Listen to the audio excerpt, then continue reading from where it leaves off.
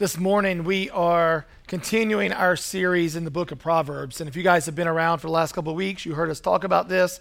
Hopefully, you read it in our email newsletters that we've sent out. We put it out on social media. We're essentially we're taking the month of October, since it has 31 days, and we're challenging one another to read a chapter a day. So, pretty simple. October 1st, you read the first chapter. October 2nd, you read the second chapter. So it keeps going. So if you've been reading along, then today you've read up to the 11th. And if you've read past the 11th, don't do what Susie did this morning. So Susie came into my office and she said, Mike, I need to know something. I've been reading Proverbs. I don't understand this verse. And she lays her Bible out in front of me. She said, tell me what this means. And I was looking at it and I was just like, I was like, I don't even remember reading that.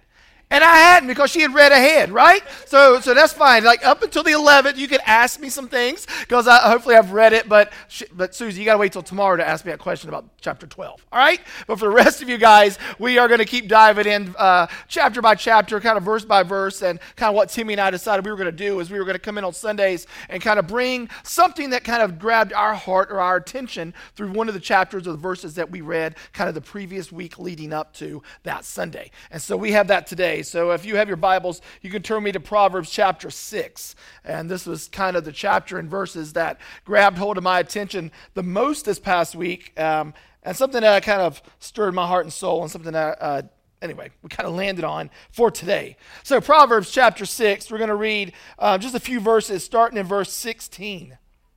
Proverbs 6, chapter 16 says this: there are 6 things the Lord hates, 7 that are detestable to him: haughty eyes, a lying tongue, hands that shed innocent blood, a heart that devises wicked schemes, feet that are quick to rush into evil, a false witness who pours out lies, and a man who stirs up dissension among brothers. If you would, pray for me as I pray for you. Lord, we just come before you right now, and we just ask that you open up our hearts and our minds to your scripture. That as we dive into Proverbs chapter 6, as we look at these 7 things that you hate, Lord, God, don't let us water them down. Don't let us assume that others in our lives are the ones that are guilty of this. Let us look at ourselves. God, if there's any of these 7, or maybe if there's all 7, if we're really being really honest, if there's any of these things that we can honestly say that we struggle with, that there are things that we know that are stumbling blocks to us today, then Lord, I just pray that you reveal that to us, that you give us the courage and strength and the power to turn it over to you this morning. And Lord, our prayer is that you just do whatever it takes to correct this behavior in our lives. And it's in your holy name that we pray. Amen. Now, there may not be a stronger word in the English language than the word hate, right? If someone was to say, I hate, and then they finish the sentence, you immediately know exactly what they mean. You know, hate's just one of those words. Like sometimes people can use the word love. Love gets so watered down now. They can say, you know, like things like, oh, I love my kids. I love my wife. I love this TV show. I love tacos. Like, you know, like love can mean anything and everything. And you kind of like, well, I don't really know where on the scale that they truly love that thing or that person. But if someone says, I hate this, you get a pretty good picture, right? That this is not something that they want to be involved in their lives. And probably if you're human, right, like I am, there's times when you've actually uttered those words to somebody else. You've said, I hate you. And then the minute you say it, you're like, I wish I could pull those words back, right? Like that's not really how I meant. I said it, I'm so sorry. Or maybe someone has said that to you. Like, gosh, you know what? I hate you. And you feel like this small. You're like, man, what have I done so horrible in my life that this person would hate me?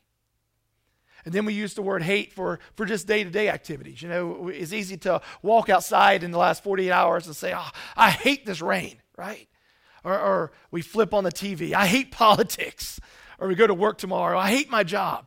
You know, it's just things that we hate. There's things that get under our skin, things that ultimately just irritate us, things that we could do without. And then we read a scripture like this in Proverbs chapter 6, verse 16, where it says, there's some things that the Lord hates. And I think maybe the human side of us, the side that maybe listens to the whisper of the enemy, says, well, you know what? God doesn't really hate those things. I mean, God is love. There's no way God could ever hate. So it just means he frowns upon it. Like, it's not something that he would necessarily choose for you, but he doesn't hate it. No. Like, when you look it up in the Hebrew, it is literally translated hate, right? To despise, to hate, to not want in your life. So God says, look, Solomon is writing this. He says, look, there's 6 things that the Lord hates, 7 that he just finds just detestable, like he can't stand it. And I'm going to get into why it has that 6 going to 7 in just a little bit. So we'll just kind of put a pin in that. But for right now, we understand that there are 7 things that the Lord hates. And why does he hate them? I thought about it this week as a parent. We love our children. If you're a parent, you love your child. So what do you hate? You hate things that could what? Harm your child. Any person or anything that is out there that could harm your child, you hate. You don't want those things in your child's life. You don't want your child to be a victim of any of those things or be taken advantage of any of those things or people or whatever. So you hate those things. That's what God is talking about here. When he's saying, I hate these 7 things, he's saying because he is our Father, because he loves us, because he is our Abba, because he is our parent. There are certain mindsets that we fall into that left unchecked are not only harmful, but they can be devastating to us in our lives. And God hates that because God loves us. He doesn't want us to struggle. He doesn't want us to go through these things. So what Solomon is writing is saying, look, there are 7 things that we often get involved in our lives, 7 habits or 7 characteristics or 7 mindsets that the Lord hates. And he hates them because they will harm us. None of these 7 things can ever help us. None of these 7 things are ever good for us. These 7 things will always hurt us. And because these 7 things will hurt us and God loves us, he has to hate them. Make sense? So let's walk through them if you guys are tracking with me right now. We're just going to kind of go through these 7 things, and then we're going to kind of look at what does that mean for us now. First thing that he mentions is haughty eyes. Now, I don't know about, maybe you're watching online and maybe that's the term that you use wherever you live, but for a 40-something white male in the South, I just don't use the word haughty very often, right? I mean, that's just not in my vocabulary. And so I actually had to look it up, like what is haughty eyes? What does that even mean? And the definition I found said this. It says it is an outward manifestation of a proud heart. Haughty literally translates high. So haughty eyes, you think you're better than me, don't you? Right? Now we kind of understand. Someone who thinks that they're better than someone else. Someone who thinks that they're higher than someone else. We have all kinds of terms in our English language that kind of refer to this. You've ever said, hey, why don't you get off your high horse? Right? You're up there, you're looking down on me. This is the way you view me. You look down your nose at me. You're stuck up. Right? It's all about being elevated. This idea of having haughty eyes means that you're looking down on someone based on who they are, what they've done, what they're doing, where they come from, any of those things. But we put ourselves up here and put someone else down here. Solomon is saying God hates haughty eyes.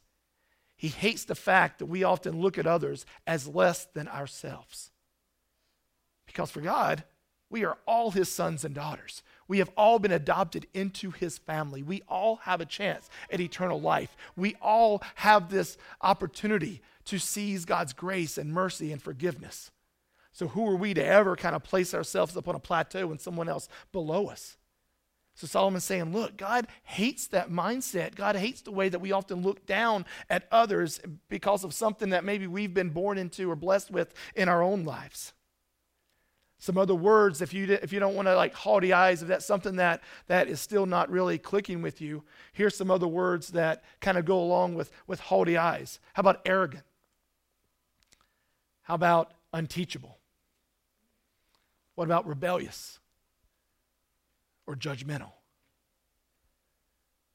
I think if we're sitting in here now, we can say, yeah, I've probably been that way at some point in my life. To this person or this situation or whatever it may be. We've all struggled at some point, and maybe even right now, with this haughty eyes, with this idea of judgment on others, placing ourselves higher than the person that we're looking at. The second thing that Solomon says that the Lord hates is a lying tongue. a lying tongue. That's simply deception in your speech. Now, what we do, if you're like me, is we separate our lies, don't we? There's a right reason to lie and there's a wrong reason to lie. Like we get into it and we say, okay, you know what? If I'm going to get in trouble, then I better lie so I don't get in as much trouble as I think I will get into. Okay? We all look at that and say, all right, that's probably the wrong reason to lie. But then there's also the lies that we create because in our minds we tell ourselves, well, I don't want to hurt that person's feelings. So I'm just going to lie to them. I'm going to back out of this event. I'm going to say no to them because I don't really want to go and I don't want to tell them I want to go. So I'm going to make up some kind of excuse and that'll get me out of it. Like those lies are acceptable. But to God, any speech that is deceptive, any lie, he hates. Anything that comes out of our mouth, he loses a lying tongue. It doesn't matter what you say. It doesn't matter what reason. It doesn't mean if you're trying to protect somebody or protect yourself. Any reason whatsoever that anything other than the truth comes out of your mouth, the Lord hates. Why? Because God is the embodiment of truth. He is truth. And so he has to hate anything that goes against that character of him. If he is truth, if he is absolute truth, he has to hate lies. He has to.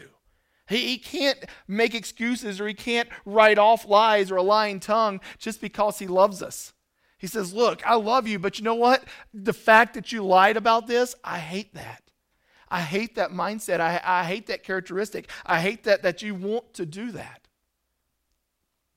We lie, let's be honest. And we don't want to think that the Lord hates it. But if we believe Solomon and we believe Proverbs chapter 6, he does. The next thing Solomon says God hates is he hates hands that shed innocent blood. He hates hands that shed innocent blood. Now, on the surface, we understand this because God is life. And God gives life. And God loves life. God also loves those who are powerless and those who are helpless. God loves those and he pours into those. And so anyone at all that is innocent and has their blood shed because of someone else's hands, God hates that.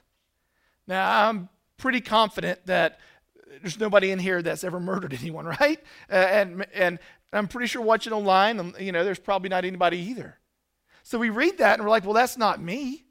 I've never had hands that have shed innocent blood, but it goes a lot deeper than that. Because on the surface, it looks like it's just a physical thing. The act of murder, the act of shedding innocent blood. But if you go deeper, if you go into the Gospels, if you go into the book of John, and you look at the way Jesus led his life, what did Jesus say about murder? He said, if you have hated someone in your heart, then you have murdered. Because Jesus understood that in order for murder to happen, there has to be hate. Hate is the root of all murder. And he says, look, if you hate your brother, you hate your sister, then you've already committed that crime. You have already committed murder. You have already shed innocent blood. So if we're being really honest, there's probably some of us, maybe a lot of us, maybe all of us, that have innocent blood on our hands. Because there's things that people have done that have wronged us or things that people have done that have made us angry. And just our pure hatred for them or the things that we think in our minds, how could they hurt me this way? Man, I just wish I could. And then we fill in the blank. How are we going to get them back? That's not ours to spill. Their blood is not ours to spill. That their life is the Lord's. And it's his to take care of. But that hatred in our hearts, that is what is murder. The next thing that Solomon says is, as we're going down the list, number 4, a heart that devises wicked schemes. We have to remember that our heart is the command and the control center of our being. And that's one thing to kind of get caught up in a sinful moment. To have an act of impulsivity where something happens and you're like, I'm just going to do it. Or maybe you give into that moment of temptation and you do something you know that God wouldn't approve of, but you do it anyway. There's those moments that happen. We are not perfect and we are always having to just go to God's altar of grace and just ask his forgiveness, right? Because we know that we're not perfect and we slip up and we say things and we do things. And there's those moments. But there's something completely different when those sins have been thought out. When those things that we're wanting to do, we're like, man, you know what? I want to take advantage of this person, or I'm going to do this, or I'm going to break my the promise that I made to my wife or my husband, or I'm going to do that. We think through these things and we start plotting, how can I get what I want by deceiving other people and I don't get caught? That is what a divisive heart that schemes for nothing but wickedness, that is what God is talking about here. He's saying, look, it's not just the momentary lap and judgment and that quick sin and, man, I blew it, I'm sorry, God. It's that long thought out.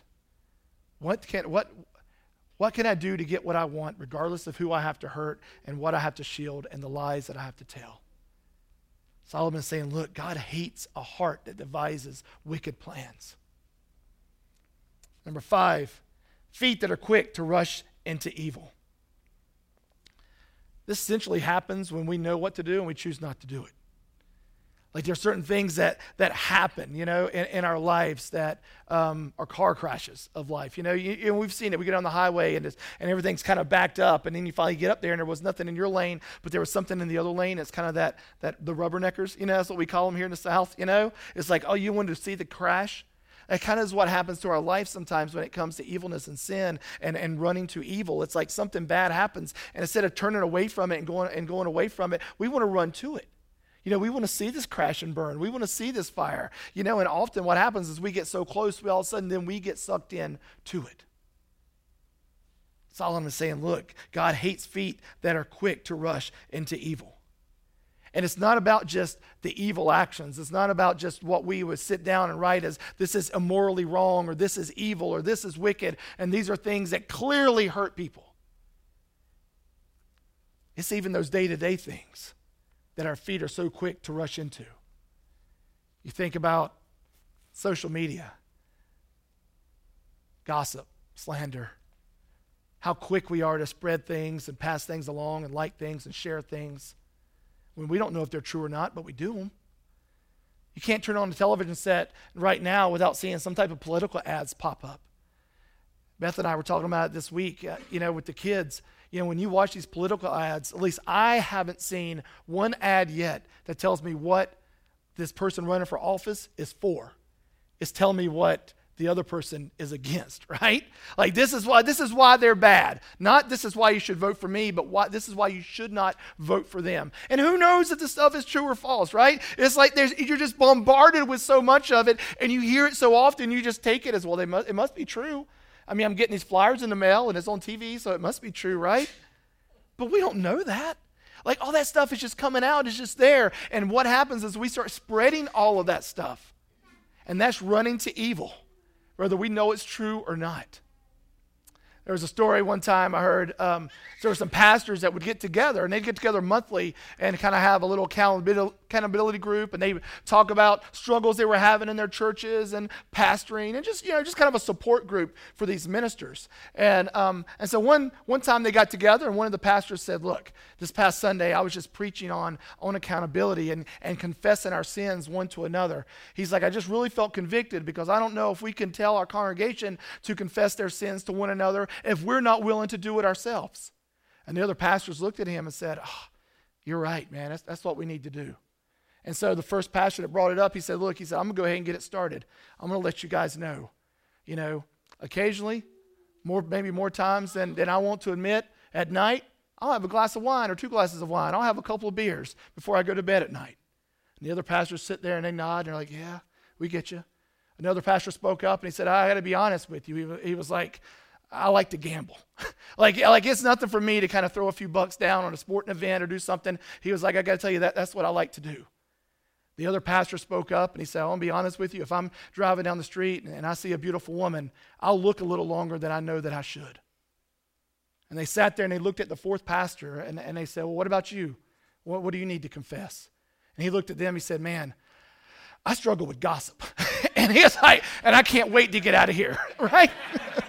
That's like feet running to evil, right? It's like you hear something and you're like, I can't wait to get, that's my Joel Osteen joke. Is that good, Maria? I like to start with something funny. And, it's like you run to evil. It's like you hear something and you're like, oh, I can't wait to go tell this. And so feet that run to evil doesn't even have to mean what we even look at like just evil or wickedness. It could be something that we just hear. It could be rumors or gossip or anything else that hurts somebody else by what you're saying. Number 6, Solomon says, the Lord hates a false witness who pours out lies. Now, this idea of a false witness, often we think about a court setting, right? You think of perjury, of sitting there and under oath and having to tell the truth under oath. And if you don't, then you commit perjury and you get in trouble for lying to the court.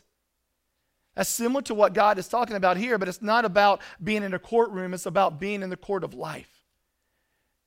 It's about things that we often say or think about other people. Again, rushing to evil. There's lies. There's all of these things. If you're seeing a theme here, God hates all of these things. So then he has this last one. Now we're going to go back to the beginning because you remember in verse 16, it says there are 6 things the Lord hates, 7 that are detestable to him. Now always, for the longest time, that would kind of confuse me because you see this throughout the scriptures at different points. And what I've come to understand is this, is that when the Bible was written, especially Old Testament, there was, I guess, a literary pattern that people would write. And it didn't just have to be in the Bible. It could be in anything that they're writing. It could be writing a note or a letter to someone in another town or whoever it may be. And they would often write things like, there are 2 and 3, or there are 3 and 4. And so you would have kind of this buildup of look, there's this number and then there's another number. And what that last number represented was, this is the accumulation. This is everything being combined in those numbers. And so what Solomon is saying here is there are 6 things the Lord hates, 7 that are detestable to him.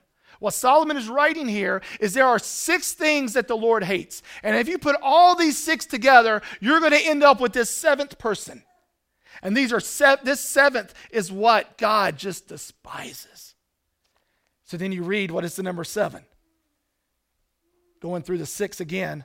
The Lord hates haughty eyes, a lying tongue, hands that shed innocent blood, a heart that devises wicked schemes, feet that are quick to rush into evil, a false witness that pours out lies. And then number 7, a man who stirs up dissension among brothers. A man who stirs up dissension among brothers. You take any of those previous 6 things that the Lord hates, all of those things, even individually, would cause division, right? You think about the times in your life, think about in your own family, or maybe in your work environment, maybe an office that you worked at, or somewhere that you worked, or in relationships with friends, or even at maybe some churches you've been a part of. All of those things, if you think back, can cause and has caused division in your relationships. Maybe it's division in your marriage, division in your family, with your best friend, with teachers, with bosses, with employees, employers, people you sit beside at church. Haughty eyes, this idea that you think you're better than me. That causes division, right? The second one, a lying tongue. Lies always create division because it breaks that bond of truth. No matter who it is that you're lying to, no matter what your motive was for lying, even if you were trying to lie to protect that person's feelings, it still breaks that bond of truth. Hands that shed innocent blood. The idea that you could hate someone for something that they did or said. When they feel like you hate them, that's going to cause division in your relationship. A heart that schemes wicked things, right? That you're sitting there plotting in your heart, this is what I want to do to try to get ahead. That's always going to divide wherever it is that you're going. Feet that are quick to rush to evil. Is that someone that you like to hang around with? Someone that you know is always running to tell you the newest gossip and all the latest rumors and all of these things? Or something bad happens and they're the first one there wanting to find out what's happening or even getting involved? That causes division. A false witness who pours out lies. Again, with the lies, with what we say, with what comes out of our mouths that pour it out, that we're this false witness and not something that's true, that represents God, who is the embodiment of truth. All of those things collectively become this last person, someone who is divisive. So let's ask ourselves, are you a divider or are you a uniter? The things of your life, the things that you say, the way that you lead your life, the way that you look at others, the way that the speech that comes out of your tongue, the things that your heart races toward or your feet run toward, or the things that you gravitate toward.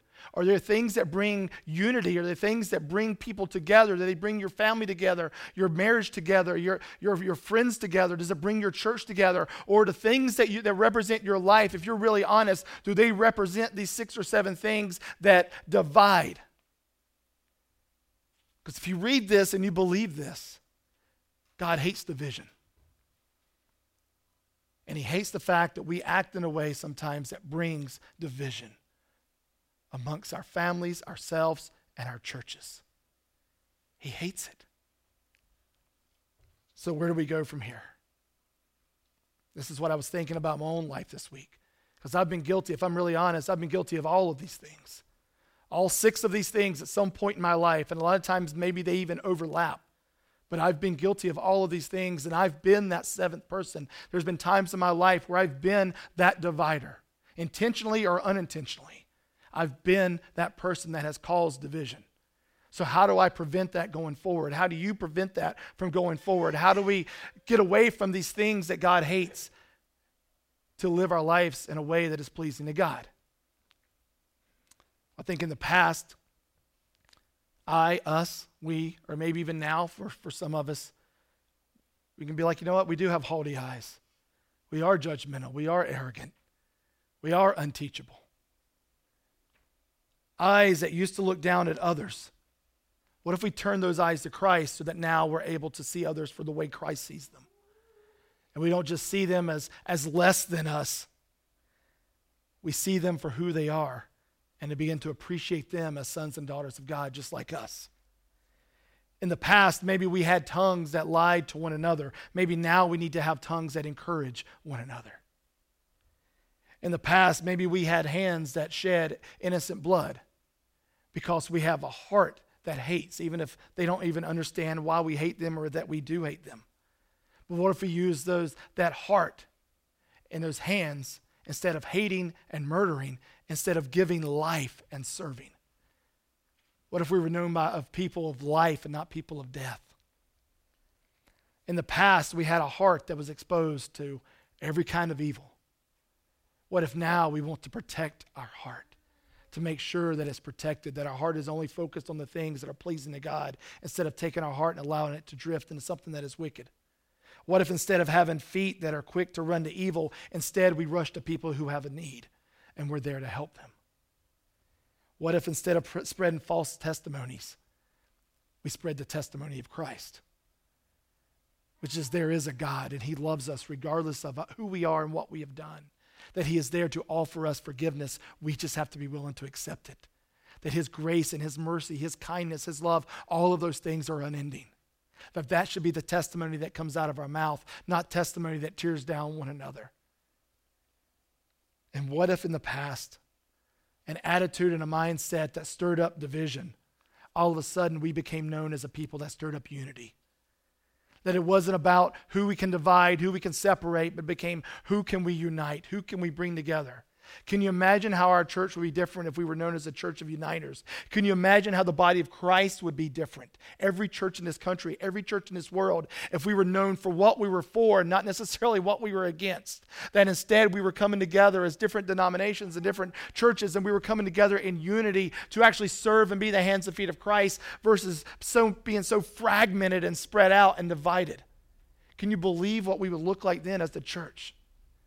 We would be a place that a hurting world right now would want to come to. We would be a place that could unite people that are now divided by politics. We could be a place that could unite people who are now divided by healthcare and codes and mandates. We could be people who are, instead of being divided by race, instead being uniters to saying, hey, look, regardless of what we look like on the outside, we all have souls that were born of God. Amen? What if we were known as uniters and not dividers? But you can't read these few verses and not realize God hates division. And God hates more than division the person who stirs up division. And I don't know about you guys, but I don't want to be that person. I've been there and I've done that, and I don't want to do that anymore. Like, I want to be known as a person of truth. I want to be known as a person that unites. And my prayer this morning is that that's the same thing you want to strive for. So if you're struggling over any of these things, if you're like, you know what, Mike, yeah, number 1, number 5, number 6, they all hit me, or maybe it's all of them, or maybe it's just one of them, I hope that this morning that you just gravitate to that and you turn that over to God. I say, God, you know what, I have a problem looking down at people. God, I have a problem with gossip. God, I have a problem with lying. God, I have a problem. If there's something evil going on, I'm the first one to run to it. Like, whatever it may be, saying, God, I need help with this. Like, Holy Spirit, I need you to give me some self-control that you promised me this because that's part of my life when I come to know you. Like, I want to be known as someone who is a uniter and not a divider. Because that is what God wants. That is who God is. He unites us through his love for us. There is no division in God. And he doesn't want any division to be in us. Amen? Let's pray. Lord, this morning I just humbly come to you and I just ask forgiveness for the times in my life, Lord, that I know I've been divisive. That I've caused division in my family. I've caused division within friendships, at churches, at jobs, wherever it may be. Lord, the times that, I've looked down at others and placed myself way higher than I ever should have been. Times, Lord, when I've, allowed lies just to come out of my mouth, either to keep myself out of trouble or, under the disguise of wanting to protect someone else. God, I'm sorry. Lord, for the times in my life that I've ran to evil, or the times in my life which I've allowed my heart to become corrupted and deceitful. Lord, this morning I am sorry for all of those things. And Lord, I just pray that you make it evident to us the things that we still struggle with today in any of these areas. God, that you hate these things not because it's who we are, but because of what it does to us. That, Lord, your love for us is a love of protection. And all of these 6 things, Lord, all of them, lead us down a path that is a path of wickedness, a path of destruction, not the path of wisdom. And Lord, like a parent wanting to correct the child and protect the child, Lord, thank you for these verses. Thank you for Solomon and his wisdom and wanting to share them with us. They're not verses we want to look at. They're verses that we often want to just breeze over and skip past because we don't want to use these verses as a mirror to our soul to see what the reflection is, God, but it's things that we often need to stop and look at. Cleanse our heart, create in us a new heart, O God. Restore unto us the joy of our salvation.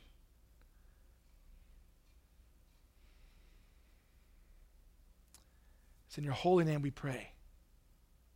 Amen.